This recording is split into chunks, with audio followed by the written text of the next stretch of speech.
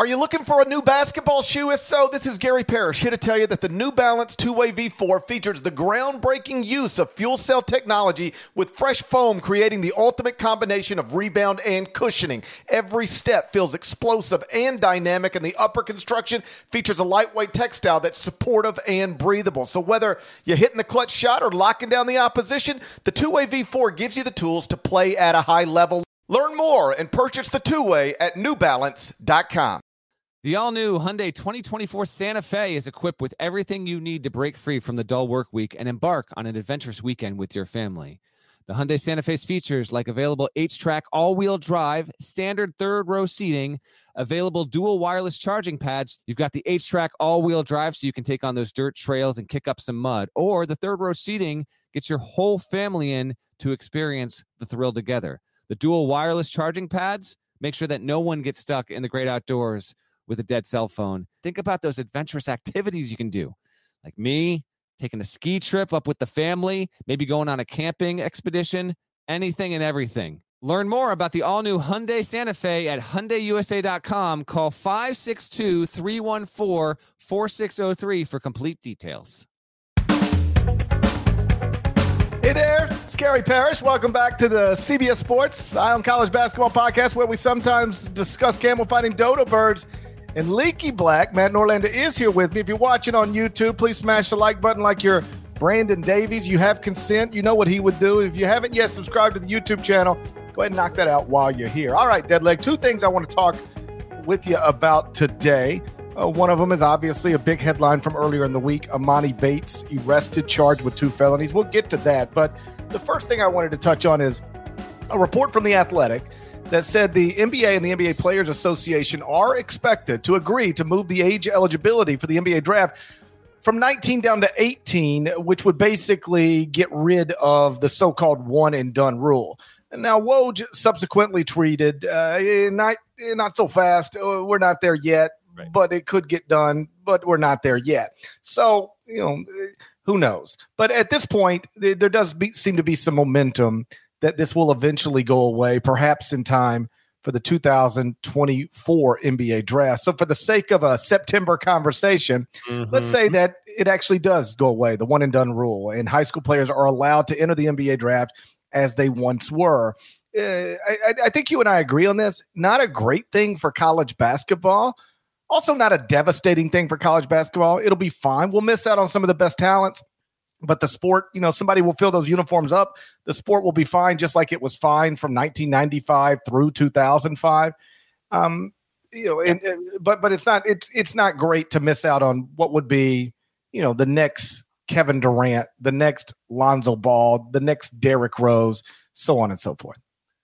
Yeah, when we put a bow on this conversation in a couple minutes, I do just want to loop around to what Woj was reporting, because I do think that's relevant for our listeners. So we'll touch on the logistics of if and when this is going to happen, because I also think that is important. But for the purposes of talking about this in terms of it being an inevitability, and let's just say hypothetically it becomes reality in 2024. If that were to be the case, this would have to be ratified through discussions in the CBA, I think by December.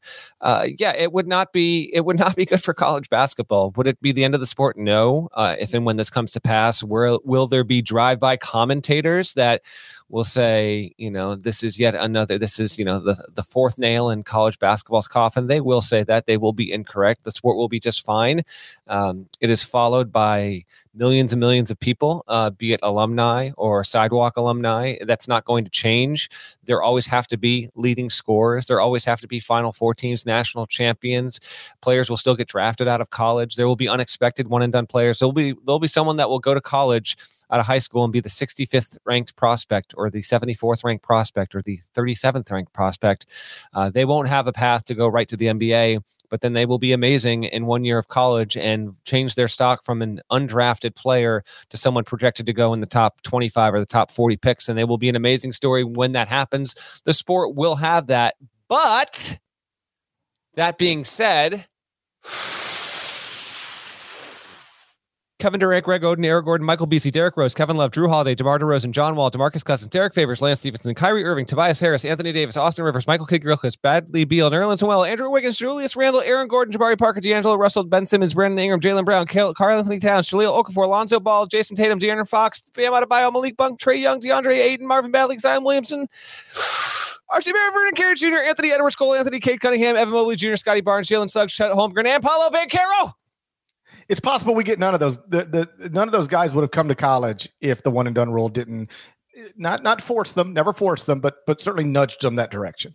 That's 48 names. It's an incomplete list, and that's only players since 2006 who were either a top 10 prospect coming out of high school, or if they weren't a top 10 prospect, they either became an All-American or were a high-end lottery pick. You could expand that another 15 to 20 names of notable one and done freshmen. You could expand it another 15 to 20 names, Parrish, getting closer to really 80 to 85 names among players who were star freshmen or star into superstar freshmen into sophomores who otherwise would not have come to college, period. And losing those names is undeniably a negative hit. All those names are listed. I had them at the ready because we have a dribble handoff that published on Tuesday at cbssports.com. I really wanted to get through all 48, but that's a big old, I tried to Ace Ventura it, but it was too big of a list there.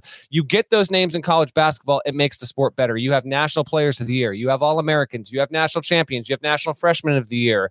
You have players who changed the trajectory of their programs and made the sport better. You will never be able to convince me that college basketball was worsened by the NBA's age limit being increased from 18 to 19 years old. I don't think that's the case whatsoever. It's just because guys aren't staying 3-4 years the way they did in the 70s, 80s, and into the 90s. Yes, that was a better time for college basketball, but that era could not have been avoided whether the age limit was changed or not. So the sport will be fine. It will survive, but it will be lessened. You know, the wattage will not be as high. We will still have stars, but you and I both well know that there will be players as 16 or 17-year-olds that, you know, become top 5 in their given high school class and who are seen on the recruiting trail.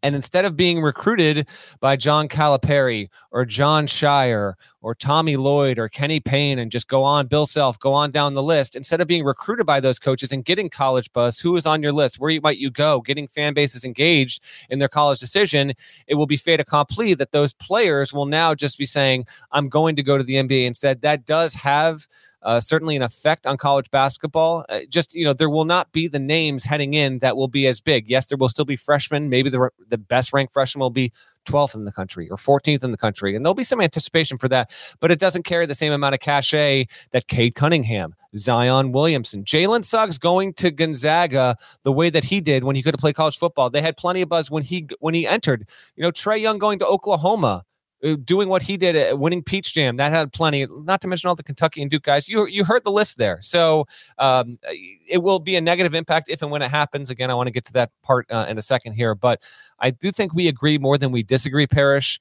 on the product of the sport and it being able to survive. But this, like, kind of undeniably, unquestionably, removing a certain cachet to college basketball that is clearly bettered by having. I guess if I were trying to be more specific, I would say, yes, it lessens the sport because it takes a lot of talent that would otherwise be here, probably, and it just won't be here. But I don't know that it makes any tangible difference with the sport, if that makes sense. I believe if you go back and look at the data from 95 to 2005, which is when Kevin Garnett, was the first person in a long time to enter the NBA draft out of high school. It's trivia time since the 70s. Was it the 70s? I believe. I could look it up. I didn't. I don't know the answer. So well, your trivia time, you have no idea. It had been a while. It had been a while. In my mind, it was like Sean Kemp, but didn't Sean Kemp technically go like JUCO for a year or something like that? Yes. Yeah. Sean Kemp definitely did something like he was in college. You were on a roll and I interrupted you. Keep going. It's fine. I think if you look at the data from 95 to 2005, the television ratings didn't drop off. Attendance at games didn't drop off. Clearly, we missed out on some of the best talents coming out of high school. They would have been amazing to watch in college. But I don't believe it impacted who watched the sport and how many people watched the sport. But we did miss out on some high level guys in that era.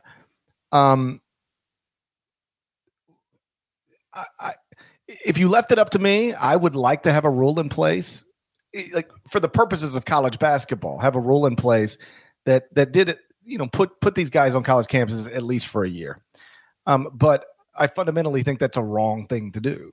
Like I've always been consistent on this. I love having Kevin Durant and Zion Williamson in college, but I don't think they ever should have had to go to college. And I know they weren't forced into college, but it certainly nudged that direction. There's always other options, but college was always the best option if you can't enter the NBA draft, or at least for most people, it was the best option if you can't enter the NBA draft.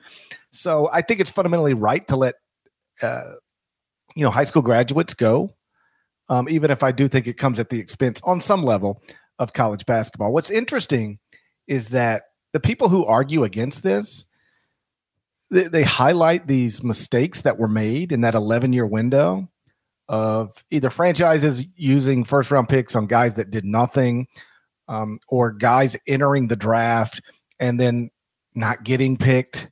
And, oh, my God, what have they done to their life? On that note, I'd say two things. First, I don't have any interest in trying to save high school graduates from making bad decisions or misguided decisions by putting rules in place. That's all sorts of high school graduates make bad decisions in all walks of life. I don't think we need a rule to protect, high school graduate basketball players from themselves. Most of them will make us intelligent decision as it pertains to entering the draft or not, just like they did in that 11-year window.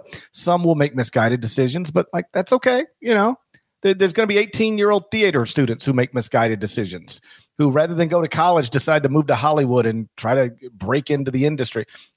It'll work out for some. It won't work out for most. I'm happy to let parents be in charge of guiding their 18-year-old high school graduates through the decision-making process. I don't think we need a rule to save people from themselves. Secondly, what I would say is it is often mischaracterized about what that 11-year window was. People are like, they'll focus on one or two guys that were total bums. But broadly speaking, in that 11-year window from 95 to 2005, do you realize that if your favorite NBA team merely turned in a card every time it was their turn to pick and said, we're taking best high school prospect available, that franchise would have had the best roster in the NBA that would not have even been close? Broadly speaking, when you phrase that again. How did you just phrase that? From 1995 to 2005, that 11-year window, right, when players were entering the draft at a high school, if an NBA franchise, whether you were picking first, third, 17th, okay, just when hey, we're not even watching the draft. You just tell us when it's our turn to pick. All right, you're on the clock. We'll take best high school player available, whoever that is, whoever 24/7 Sports or Rivals or Scout or anybody, whoever they say is the best high school prospect available right now, we'll take that guy. If you would have I did this project one time. I tried to find it last night, could not find it. But it was like, basically, if you just handed in a card that said best high school prospect available, you would have had the best roster in the NBA. Not even close. The truth is, if you spent a first-round pick on a high school prospect, it wasn't a risk as much as it was the smartest thing you could have done. Check this out. There were 29 players selected in the first round out of high school between 1995 and 2005. 29 players. 8 of them made at least one All-Star game. 27.6% of high school players drafted in the first round literally became NBA All-Stars. And there's at least 5 guys in that group who are guaranteed Hall of Famers. They're either already in or they will be. There's one that's a little iffy. But there's you could reasonably argue of the 29, 6 became Hall of Famers. Better than 1 out of every 5 high school players selected in the first round in that window became Naismith Memorial Hall of Famers or either will. Trivia time. Go. Name me the 5 sure bet Hall of Famers and then see if you can identify the one that's kind of on the list, although I think you can make an argument he belongs in. Is the latter Amari Stoudemire? That's right. Okay. McDonald's All-American, Rookie of the Year, 6-time NBA All-Star. Now, you might say, I don't know about that. Tim Hardaway just got in as a 5-time NBA All-Star. So I think you can make a case for Amari Stoudemire, but that's the iffy one. The other 5 are guaranteed. They're either already in or they're no doubters. Garnett and Kobe. Right. Is there anyone like in that 3-year period, 2-year period that I need to know, or are we talking after that? I think there's one more in that range. Okay. Straight out of high school. Curveball on me here. Amari Stoudemire, iffy, but probably. Mm-hmm. These other 5, there's no doubt. There's no doubt. KG's in. Like Kobe's in. Is anyone else in? I think there's one more guy who's already in. Let me see. Who's gotten in recently that would apply here? No.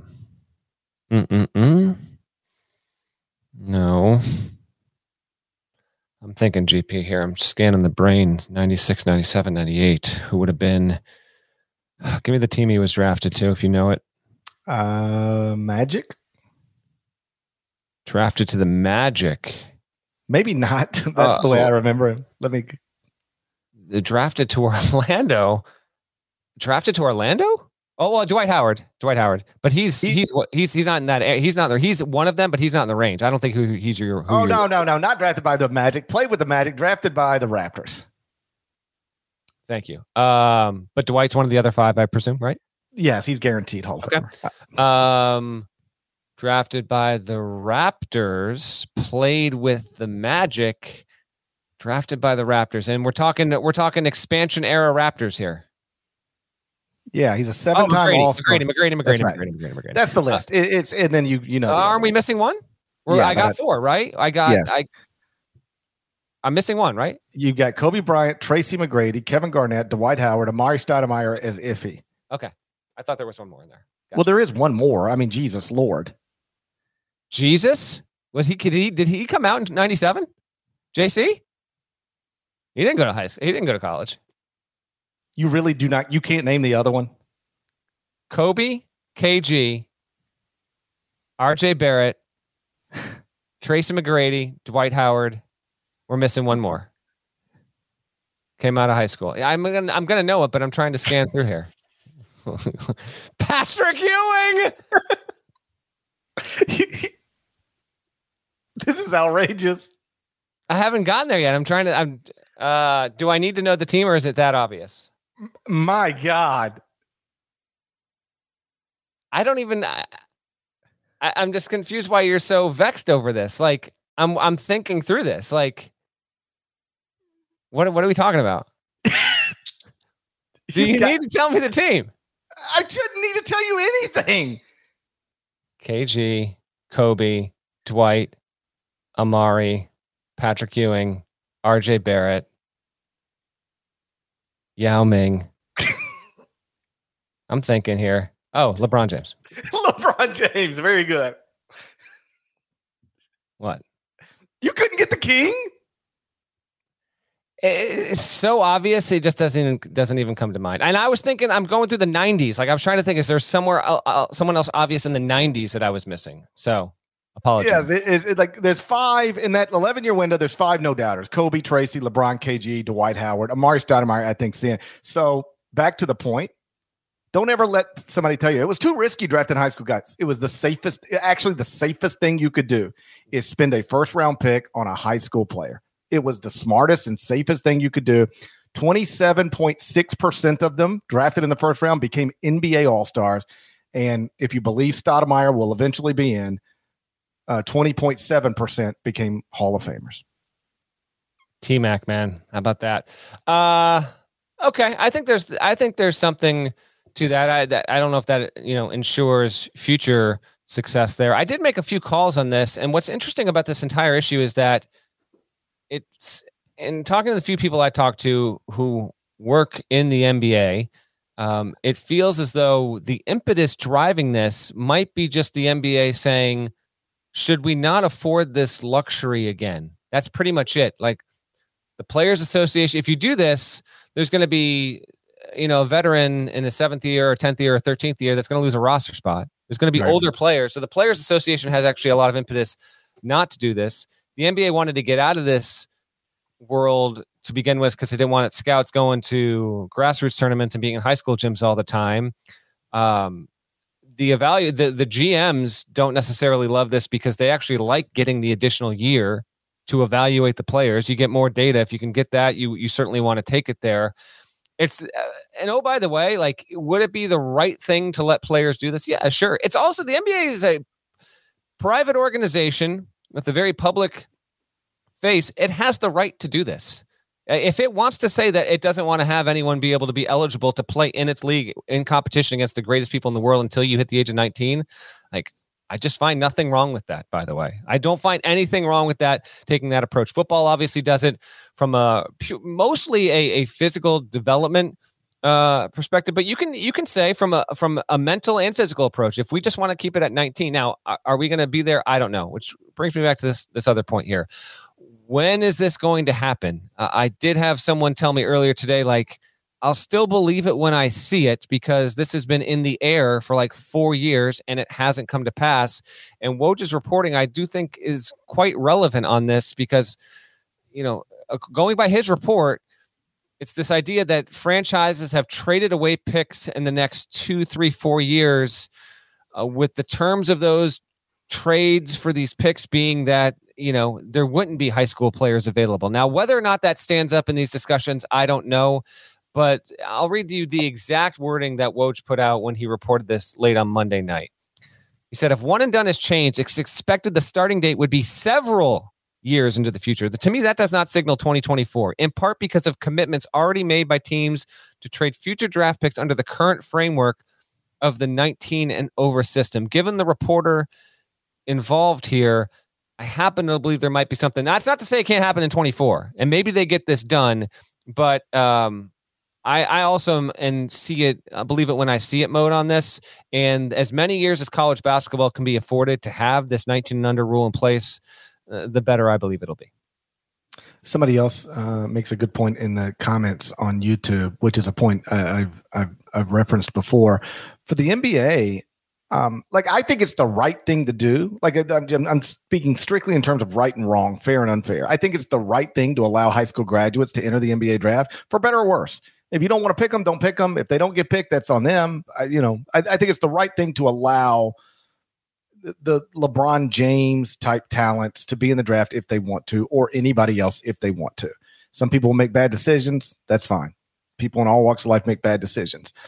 But I do think from the NBA perspective, you could reasonably argue it is better for the association if these guys, rather than enter the draft at a high school, actually go to college, because it's, and this is the point somebody made, it's free marketing for future NBA stars.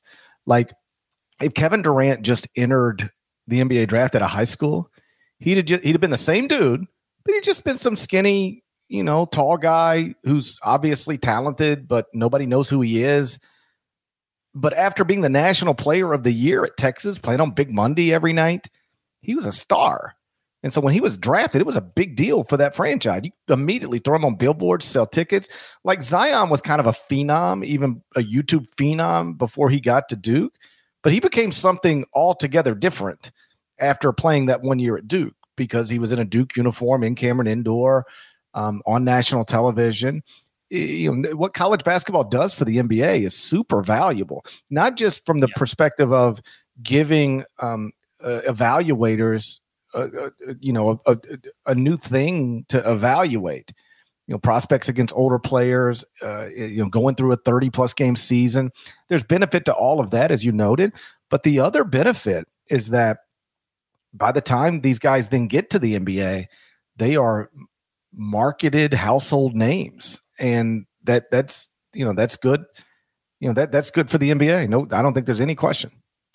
Last thing, if this happens, is G League Ignite going away? I mean, because at this point, someone told me earlier today that they don't know for sure if this is one thing leading to another, but the NCAA and having NIL, okay, NIL will be around for a few years before this comes into effect, but is this the NBA's response to NIL now and saying, we want to get these players? And I don't know if that's the case or not. It could be coincidental in timing, but if you told me that was a major factor in the decision-making here on both sides of the table, I'd believe you, because NIL is obviously, it's a way of keeping some players, even if a lot of those players aren't desirable players, bigs, as we've talked about here before. But if you're the 15th ranked player in your high school class in 2026, and you've got the option between going to G League Ignite and getting 800,000, going to college, let's cut it in half even. Let's just whatever. College 400,000, but playing for a top 10 program, or going in the NBA and chancing being drafted or not. I just don't see where G League Ignite fits in this. And so, listen, they're doing all they can, and they've had a couple of really good talents in there, but this seems almost like it's going to go back to the way it was if we get to that point where elite prospects are either going to pick trying to kick it in the NBA right away, or hell, I can get NIL money and I can play on a national stage and be on national television 20 to 25 times a year. Because that's really what's happening now. I mean, agents are meeting with players going into their senior years of high school so that they can represent them when they get to college, be their agents if and when they can become professional. So just an, oh, by the way, an unintended consequence of the NBA if it does this, it invested millions upon millions upon millions into G League Ignite. I'm not convinced it'll exist by the end of the decade if we make this rule change. And I do think name, image, and likeness, and we'll move on after this, could play a role in like keeping some of these guys who could reasonably enter the NBA draft but decide not to. For instance, let's say you're a projected late first rounder, early second rounder coming out of high school, as the fourth ranked player in your high school class or something like that, seventh ranked, it doesn't matter. But at Kentucky you can get $2 million guaranteed. Or at Duke, you can get $3 million guaranteed. Like if name, image, and likeness money is really going to go to this extreme, then you might see somebody say, well, rather than risk being the 34th pick, and I'll get a contract, but like rather than deal with that, I'll just take $3 million from Kentucky. I've always wanted to play college basketball at least for a year. I'll take $3 million from Kentucky, then enter the next draft and see where we're at. Like it's not hard for me to imagine somebody turning down the draft to come to college for a significant amount of money. And don't ever forget, Carmelo Anthony turned down the draft. He could have entered out of high school and, decided to go do 1 year at Syracuse. As you know, GP, I mean, Syracuse, I want to say their first game or their second game of the year was against Memphis. First game of the year at MSG. Vital on the call. Carmelo Anthony had tons of hype leading into that, wound up living up to it. They win a championship or whatever. And so that, that path once carried a lot of value and still, and to many extents, still does. Let's move on. Former 5-star prospect Emoni Bates has been charged with 2 felonies. That's not great. We'll get into that story next. But first, a word from our partners. Hiring for your small business? If you're not looking for professionals on LinkedIn, you're looking in the wrong place. That's like looking for your car keys in a fish tank.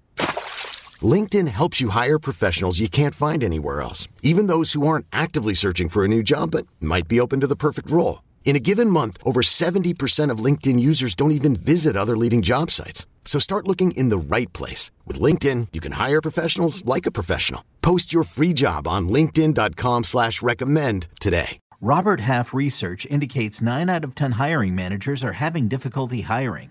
If you have open roles, chances are you're feeling this too. That's why you need Robert Half. Our specialized recruiting professionals engage with our proprietary AI to connect businesses of all sizes with highly skilled talent in finance and accounting, technology, marketing and creative, legal, and administrative and customer support. At Robert Half, we know talent. Visit roberthalf.com today. So former 5-star prospect Emoni Bates has been charged with 2 felonies. As the story goes, he was driving about 2 miles away from campus on Sunday night, got pulled over for a traffic violation, found a gun in the car. It had the serial number scratched off of it. That's not great. Again, charged with 2 felonies, which when you first hear about it, I waited. I don't think I ever tweeted about this, but I waited because I was like, people jumped on the initial story. Emoni Bates, gun and car, serial number scraped off. And I was like, maybe there's more to the story. His attorney subsequently released a statement that suggests that there is. The attorney said that this was not Emoni Bates' car. It was somebody else's car. He borrowed somebody else's car, got pulled over, and they found the gun that did not belong to Emoni Bates. Emoni Bates didn't even know it was in the car. I guess my first question, and that's where we're at right now at this moment. That's all we know. Well, yeah. I guess my first question would be, what prompts the police to search the car? Like, they can't search my car. Right. Like I've had my car searched one time ever. I've been pulled over 50,000 times. You can't just search somebody's car for no reason. So why were the police searching the car in the first place? I'd like an answer to that question. Well, I happen to know a police officer and asked this question because I was also curious. I was like, all right, this person doesn't follow college sports. I was like, can you just clue me in a little bit here as an officer of the law? And so he leveled and he said it would just have to be suspicious behavior, or I am not saying this was the case. He's like, or if they smelled marijuana coming out of the car, like this, they could have easily just decided that's how they wanted to search. Right. Or he said, listen, could have gotten pulled over. If this is at night, you flash the light in, sir, how we doing? And when you do that, and I'm not saying this is where it was, but if the gun was in sight in the passenger seat, and that's probable cause, just right then and there, Dude, I've ever told you this story. The one time I think you have, but go ahead. My car searched. I had broken a big story back when I was at the Commercial Appeal newspaper. I was literally getting death threats. All right. And so my roommates, as a joke, bought me a little dart gun, like a pistol dart gun. And they're like, GP, you got to take this with you. You need to be locked and loaded at all times. Your life is in danger. And so stupidly, I'm like 23 years old, 24 years old. I've got a toy gun, literally a toy gun, shoved in between my car seats in the front, like sitting right in between my seat. And I just drove around like that. I don't even know why. It's stupid. And I got pulled over for a normal traffic violation. They were like, license, registration. I hand it to them. Next thing I know, the car door is ripped open and they're pulling me out of the car. And I'm like, yo, what is going on? And they're like, why do you have that gun right there? And I'm like, what? I'm startled. I have no idea what's going on. And I go, dude, that's a toy gun. That is a toy for a 6-year-old. But they reacted as if it were a real gun. And I had it right there. They took me, put me in the back of a cop car. Only time I've ever been in the back of a cop car, believe it or not. And they searched my whole car. And then at this point, like, I knew I had messed up. You shouldn't have a toy gun sitting there. The cops are going to react to that. That was stupid. That's on me. That's on me. But then they come back to me and they say, okay, we're going to let you go this time. And that's when I got mad. I was like, let me go. What would be the alternative to letting me go? What did I do wrong? I had a toy in my car. What will be the alternative to letting you go? Like, what do you mean, let me go? I mean, I didn't mean like, what do you like, let me go? Like, hey, we could have got you on a charge, but we're going to let you go. Like, what were you going to charge me with? Carrying a toy gun? Like, this wasn't a situation where I had a 3-year-old kid it was his toy, but it could have been either way. When you said they could have looked in the car and saw a gun and reacted accordingly, that did happen to me, except it was a toy gun. Unreal. You have shared that on the pod before. Steve Haney is Bates' lawyer. Last heard from in these parts on this podcast because he represented the charge and later pleaded guilty in the FBI case. I talked to Steve Haney multiple times in and around the Manhattan courtroom for the Southern District of New York. He is from Michigan, and so he is representing them. Yes, and he did tell the Associated Press, quote, I hope people can reserve judgment and understand there's a presumption of innocence. This was not his vehicle. This was not his gun. We're still gathering facts. I do want to point out, and shouts to Dan Wetzel, who actually retweeted this story shortly before we started our podcast. I'm glad we saw it because this actually could become material. And then we'll get to Bates' big picture to whether or not Bates is currently suspended from all basketball activity. That is a prompt by EMU guidelines. So he's currently not able to engage in basketball activity as a student at EMU. But in January of 2021, the local county prosecutor announced a change to to local policy. I'm going to read this real quick. This is from mlive.com. A policy that the office will no longer authorize possession of contraband charges that stem from pretext traffic stops. Eli Savin announced the policy Monday, January 18th, noting that the charges resulting from those traffic stops, like drug possession, possession of stolen property, and certain minor weapons possession charges, stem from racial profiling. The policy directive specifically states that the prosecutor's office will not file a possession of contraband charge if a search that uncovered the contraband stemmed from an infraction-related stop, which is the case here. Two things, though. One, I don't know if the fact that identification marks, aka the serial number on the gun being scratched off, impacts the status of this case as it pertains to this new statute or not, or if any marijuana was involved or not. But I believe marijuana is legal in the state of Michigan, so that should not be in play here. Regardless, there are obviously some questions that have not been answered yet. Why was Emoni Bates driving his friend's car? Will he get back on the court eventually? It's just, unfortunately, and this is an unfortunate byproduct of this, and you can't control how people think or react to the things that you do, I guess. But, I heard from a few coaches in the past 24 hours that are like, man, Emoni Bates is on the fast track to being the next Lenny Cook. Lenny Cook being an infamous example of a once super, super highly touted prospect. In fact, once played against in a high profile grassroots game, played the King, LeBron James. Exactly. And those two players obviously took very divergent paths there. But I'm not going to make anything close to a leap in saying that because Emoni Bates had to spend a night in jail over this incident, that his college career is done, the story is done. It's not a positive development, that's for sure. We don't know if he did or did not know if the gun was in the car at all. There are undoubtedly factors surrounding this story that have not been made public yet, that have not come to light.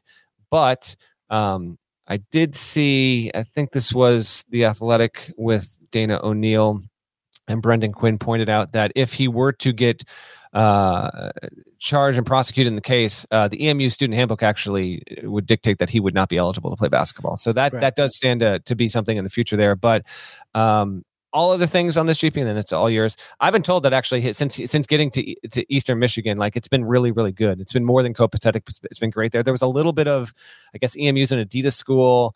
Emoni's obviously been a Nike athlete forever, so that actually impacted when he could officially sign them, announcing him being added to the roster. So there was a little bit of stuff with that, but for the most part, it has been a very happy marriage between the Bates family and that program. They are from the area. They are literally from Ypsilanti, where EMU is based. And here we have it. You don't want to be caught in this kind of story, no doubt about it. GP, you well know over the past 2 decades of covering college basketball that the 1 month where coaches get a little freaked is this month. Players going back to school, they're not in practices, the offseason headlines getting in trouble over something. This has been a thing in college basketball forever. And here's Bates. We wait on more. He will be in court, or at least scheduled to be in court. We'll see what's up with that statute or not in the first week of October. I've seen people ask big questions. My first question would be, why did they search the car? What was going on with that situation that made them think, so we're going to search your car? So that's interesting to me. We don't know the answer to that yet. Yeah. If this is strictly, because I've seen some people be like, well, why would he be driving somebody else's car? I don't know. Young people do this. I don't borrow other people's cars, but I can remember when I was young, and I'm not saying what happened with Emoni Bates. I have no idea, but it's not outrageous to me to think of a plausible story where a 19-year-old was in somebody else's car. I can remember being at parties. It's like, hey, GP, we're going to run and pick up this stuff, but hey, you got me blocked in. Just take my car. I'm not saying that's what happened here, but yes, I've thrown my keys when I was younger, thrown my keys to a million different people, taken other people's keys. It's not impossible for me, or even difficult for me, to believe a story that, hey, Emoni he took this car, didn't know the gun was in it, got pulled over. It's a bad situation. It looks bad. We all agree, but he was just borrowing somebody's car. It is nothing more than that. And if that's what this is, then it won't make me think any differently of anything, and it shouldn't make anybody else. But if that story doesn't hold up, if the prosecutors come back and be like, all right, yeah, it was somebody else's car technically, but he's been driving that car for 3 weeks, or we have reason to believe, his fingerprints are on the gun, like if there's anything that comes back bad, then it's bad. Mm-hmm. But if it is as innocent as the lawyer presented it, then I think this is just a bad headline, but not necessarily the end of anything. But if prosecutors push back on those theories, then you've got real problems if you're Emoni Bates, because now suddenly you're a once heralded prospect who was a bomb at Memphis. Now you're back at Eastern Michigan. You haven't measured well. You haven't shown yourself to be a good player in years. And now you've got at the very least, some really poor decision making, on your Wikipedia page as well. Like that's at some point NBA franchises say, I don't want to deal with this. Like he hasn't been good in a while, got gun charges. We'll pass. And enough of them pass, you don't have a job in that league where forever people thought you were going to end up. Ultimately for Emoni, assuming, let's just take the lawyer story at face value. If that's the story and this gets pushed away and handled one way or another and he's on the court, like we talked about before, if I were advising them, I would not have said go back home to Eastern Michigan, but that's what they did. I hope it works out, but it's going to have to really go incredibly well for him to get back to a place he seemed to be literally just a year ago. Think about this. A year ago today, most people thought Emoni Bates was going to be a future top 10 pick. And now I don't know that anybody thinks he's a future top 10 pick. The past year has been terrible for him. And, who knows where this is headed exactly, but it is certainly trending toward a pretty depressing 30 for 30. Yeah, that's where it's trending toward. I would love for us to hop on a podcast in mid-December and say, look at this, man. You seeing this? Emoni Bates leads the MAC in scoring. He's at 24 points a game. Like this was just the reboot, the reset he needed. I would love for that to be a storyline that gets discussed this year, that actually materializes.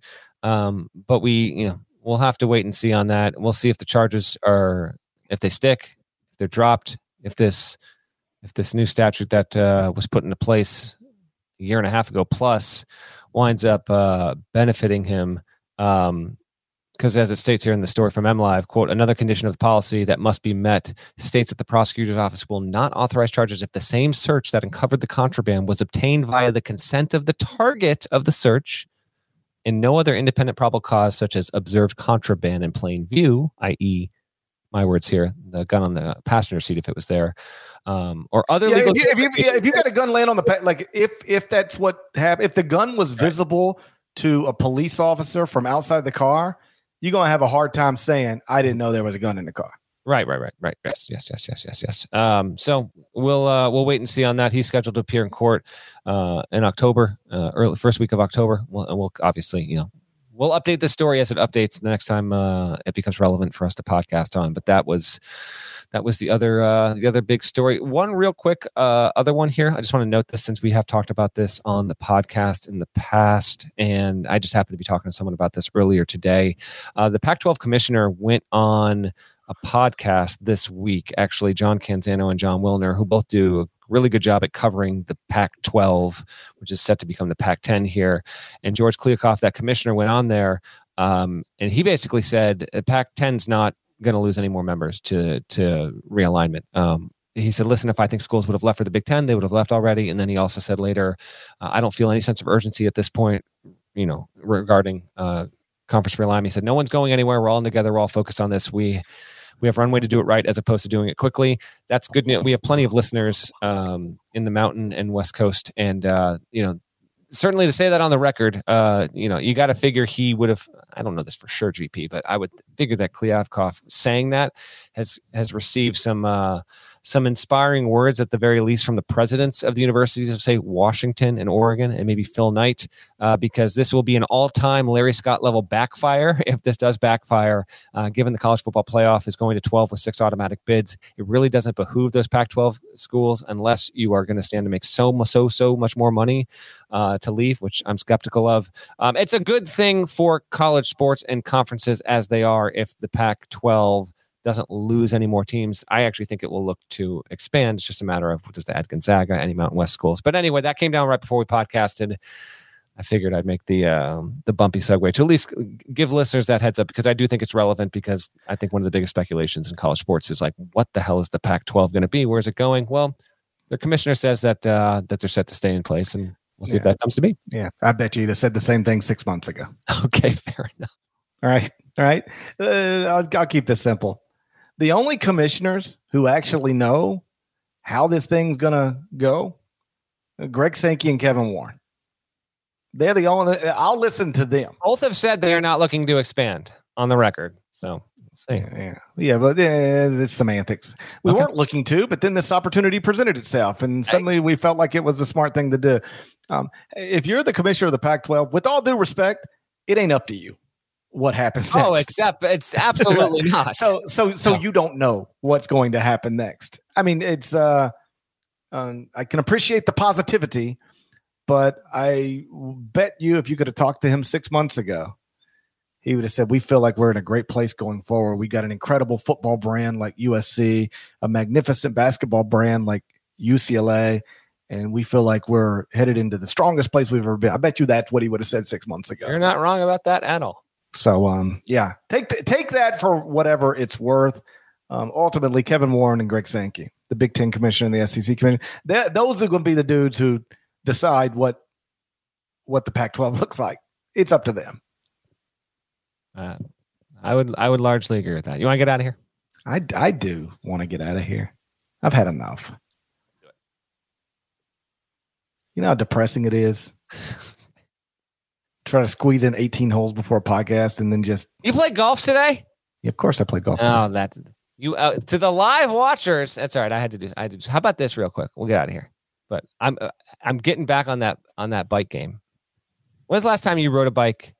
Just like I want to get out on a bike and go for a ride. When's the last time you did that? Peloton? No, outdoors. Pair of wheels. I would never do that. People die. You've done it. People die all the time just riding their bike. It's crazy. Like people just like he was going through an intersection. Got hit by a car. Trails? You know, bike trails around Mississippi. I'm sure we got bike trails. We got all sorts of trails. But like people ride their bikes on the streets, and then I hear all the time, "Oh yeah, you hear about Joe? No, what happened? Oh, he was out riding his bike, got hit by a car. Now he's dead. What? Joe's dead? It happens. That's real. I know it happens. This is not what's stopping you from doing this. Yes, it is. This is not what's stopping you from doing this. I have reached a point in my life. Your fear of being killed while riding a bike is why you don't ride a bike. Well, also, I'd rather just like sit down. Yeah. You know, but like I would not ride. Like I see people riding. I just like sitting down more than I like riding a bike. You do sit down on a bike most of the time. Yeah, but I like sitting down and like kicking my feet up. Yeah. I like laying down. That's what I meant to say. All right. I like the lie down. And the point I see people riding these city bikes in New York, and I'm just like, all it takes is one car not paying attention. All it takes is one car not paying attention. They're going to smack you. I'm just trying not to get smacked on a bike. And yet, do you not DoorDash? Do you not Uber Eats? Do you not put these people's lives in danger by enabling them? I mean, you're giving them a working living, which is good. But if you're that concerned, I don't know. Well, I think anybody can hit a bike rider, not just an Uber Eats guy. It doesn't have to be I'm saying you're putting one more bike on the street every time you do it. That's all. But I'm trying to get my Mexican food delivered. Okay. You know, I'm not trying to go pick up my own food. I don't do the Peloton, but I do have a stationary bike. But no, my next door neighbor was kind enough to let me borrow his bike just to see if I wanted to get a feel for it again. And it's invigorating. Have been loving it, but who the hell knows how it happened? But one of the tires went flat. So you played golf. I had to go to REI get a little tire repair. So it worked out. Yeah, the point is, everything's been a rush since the moment I woke up this morning, and then just go out and shot a 104. You hate it, don't you? It was not a 104, but it was not good. It was definitely not a 104, but it was just Just want to be good at something, you know? You are good at many things. I don't like laying down. Sitting down, kicking your feet up. Yeah, I'm going to go lay down right now, actually. I feel like I deserve it before the kids get home from school. I'm going to go for a bike ride. I should be back for our podcast. That's why you're you and I'm me. Shouts to Devin Downey. Shouts to Chester, South Carolina. Shouts to Huck. Shouts to Larnell. Shouts to all the cyclists out there. You know how many people listen? You know what? Find us. In fact, as we get out of here, before GP finishes off this read, if you were ready to be like, GP's going to do shouts, let me delete this podcast, move on. No. Couple things. One, shouts to the cyclists for sure, because I got to imagine plenty of people, because when I hop on this bike right now, I'm going to bring up a podcast or two. Bring up a little pod, right? Oh, yeah. People listen to the podcast while cycling. I know that. But cyclists get killed a lot. That's the other thing. Do you see the murder down in Austin? No. Oh, man. That's not where I was going. Wilson. You're going way dark turn right now. No. Mariah Wilson. She got murdered. She was a gravel cyclist. World class. Okay. That I didn't realize that was... No. What I was going to... She went to Austin for a race. She got shot twice in the head. All right. It's a true story. Sincere thoughts and condolences to her and her loved ones. I did not see that. It's a sad story. What I was going to say was, it's a devastating story, man. Gosh, it's a wild story too. You should read about it. She went swimming. She had a little brief romance with a guy cyclist, and the guy cyclist's girlfriend allegedly was tracking his phone. And he was like, "Hey, I'm going to do something," and he clearly went swimming all day with Mariah Wilson, and then dropped her off at her friend's house where she was staying. Minutes later, she was shot dead, and the guy's girlfriend is charged with the murder. Aye. She fled the country. She went to Costa Rica. We had to go find her in Costa Rica, bring her back. Now she's facing murder charges. You're always up on these just outrageous stories. Can't get it. I can tell you everything about that story. Caitlin Armstrong is the alleged murderer. Are you trying to pivot this to a true crime podcast? No, I've already solved it. Caitlin Armstrong, I believe, murdered Mariah Wilson. All right. That's not the official opinion. Amani Bates has a much better chance of getting off than Caitlin Armstrong, if you want me to tie this back to basketball. What I was going to say was... Shouts to the cyclists. Yep. If you listen to this podcast while riding your bike, it's stationary or traditional. Go ahead and leave a 5-star review. Tell us that, or we've hit this lull. So the plan here is a little mailbag next week if we don't have any headlines here, and at the advisement of our superiors.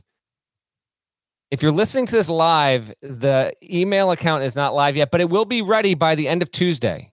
So I understand that there are plenty of people that aren't on social media that listen to the podcast. So if you want to supply a question, or I'm told we might be asked to incorporate the occasional, you could be on the Eye on College Basketball YouTube channel with a 10-second question on video. If you want to supply an email and say, "Hey, Norlander and GP, I was thinking." Tell us more about Caitlin Armstrong and what she allegedly did. We'll see if that gets it past the filter. But yeah, sure. Or hey, listen, you guys had done this awesome shoot-around series, but you didn't touch on my team here. What are your thoughts on this? Maybe we'll include it, and maybe we'll show you. So if you want to email the show, you can. In that email address, you ready? Type it down, write it down. Shouts to CBS@gmail.com. Shouts to CBS@gmail.com. And if it's particularly slow next week, I think we might do a mailbag extravaganza. Send love letters, correspondence, advice. GP will certainly take any kind of video that you want to send in, particularly, I'll just leave that unsaid. And so, hey, close out the show, GP. That's all I got. Shot her twice in the head. Oh, gosh. I had us once in the chest. Right back in the lane we needed to be at. It's a rough deal. It was a rough deal. Thoughts and condolences, because that's horrendous. Please subscribe anywhere you subscribe to podcasts, including Apple Podcasts. 5 stars, nice review. There's more of a... Honestly, I don't feel like this is the one we should be asking for 5 stars on. This is not a 5-star podcast today. I think it's pretty close. Didn't feel like it to me. That's because you shot a 104. It was not a 104. It was just... Don't even tell me you shot like a 93. There's no chance you're getting back and recording this podcast having shot a 93. I just woke up and I thought today's going to be the day where I set the course record. The course record? My personal course record. And then it just went bad, right? It's just... At least I'm not facing gun charges, you know? Let's look at the positive. At least I'm not facing felony gun charges. Life's not that bad, you know? Could be worse. I could be facing felony gun charges. On that note, we'll talk to you again real soon. Till then, take care.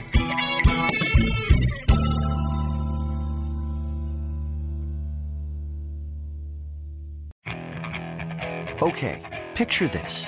It's Friday afternoon when a thought hits you. I can waste another weekend doing the same old whatever, or I can conquer it. I can hop into my all-new Hyundai Santa Fe and hit the road. Any road. The steeper, the better. Because my all-new Santa Fe is available with H-Track all-wheel drive, so I can hit the trail without a worry in the world. Heck, with 3 rows and best-in-class rear cargo space, I can pack the whole family in with all our gear. We've got available dual wireless charging for our phones, so we'll never lose touch with civilization, and we won't lose touch with the primordial power of Mother Earth. So which is it? Waste the weekend or do something a little more epic? And conquer it in the all-new Hyundai Santa Fe. Visit HyundaiUSA.com or call 562-314-4603 for more details. Hyundai, there's joy in every journey.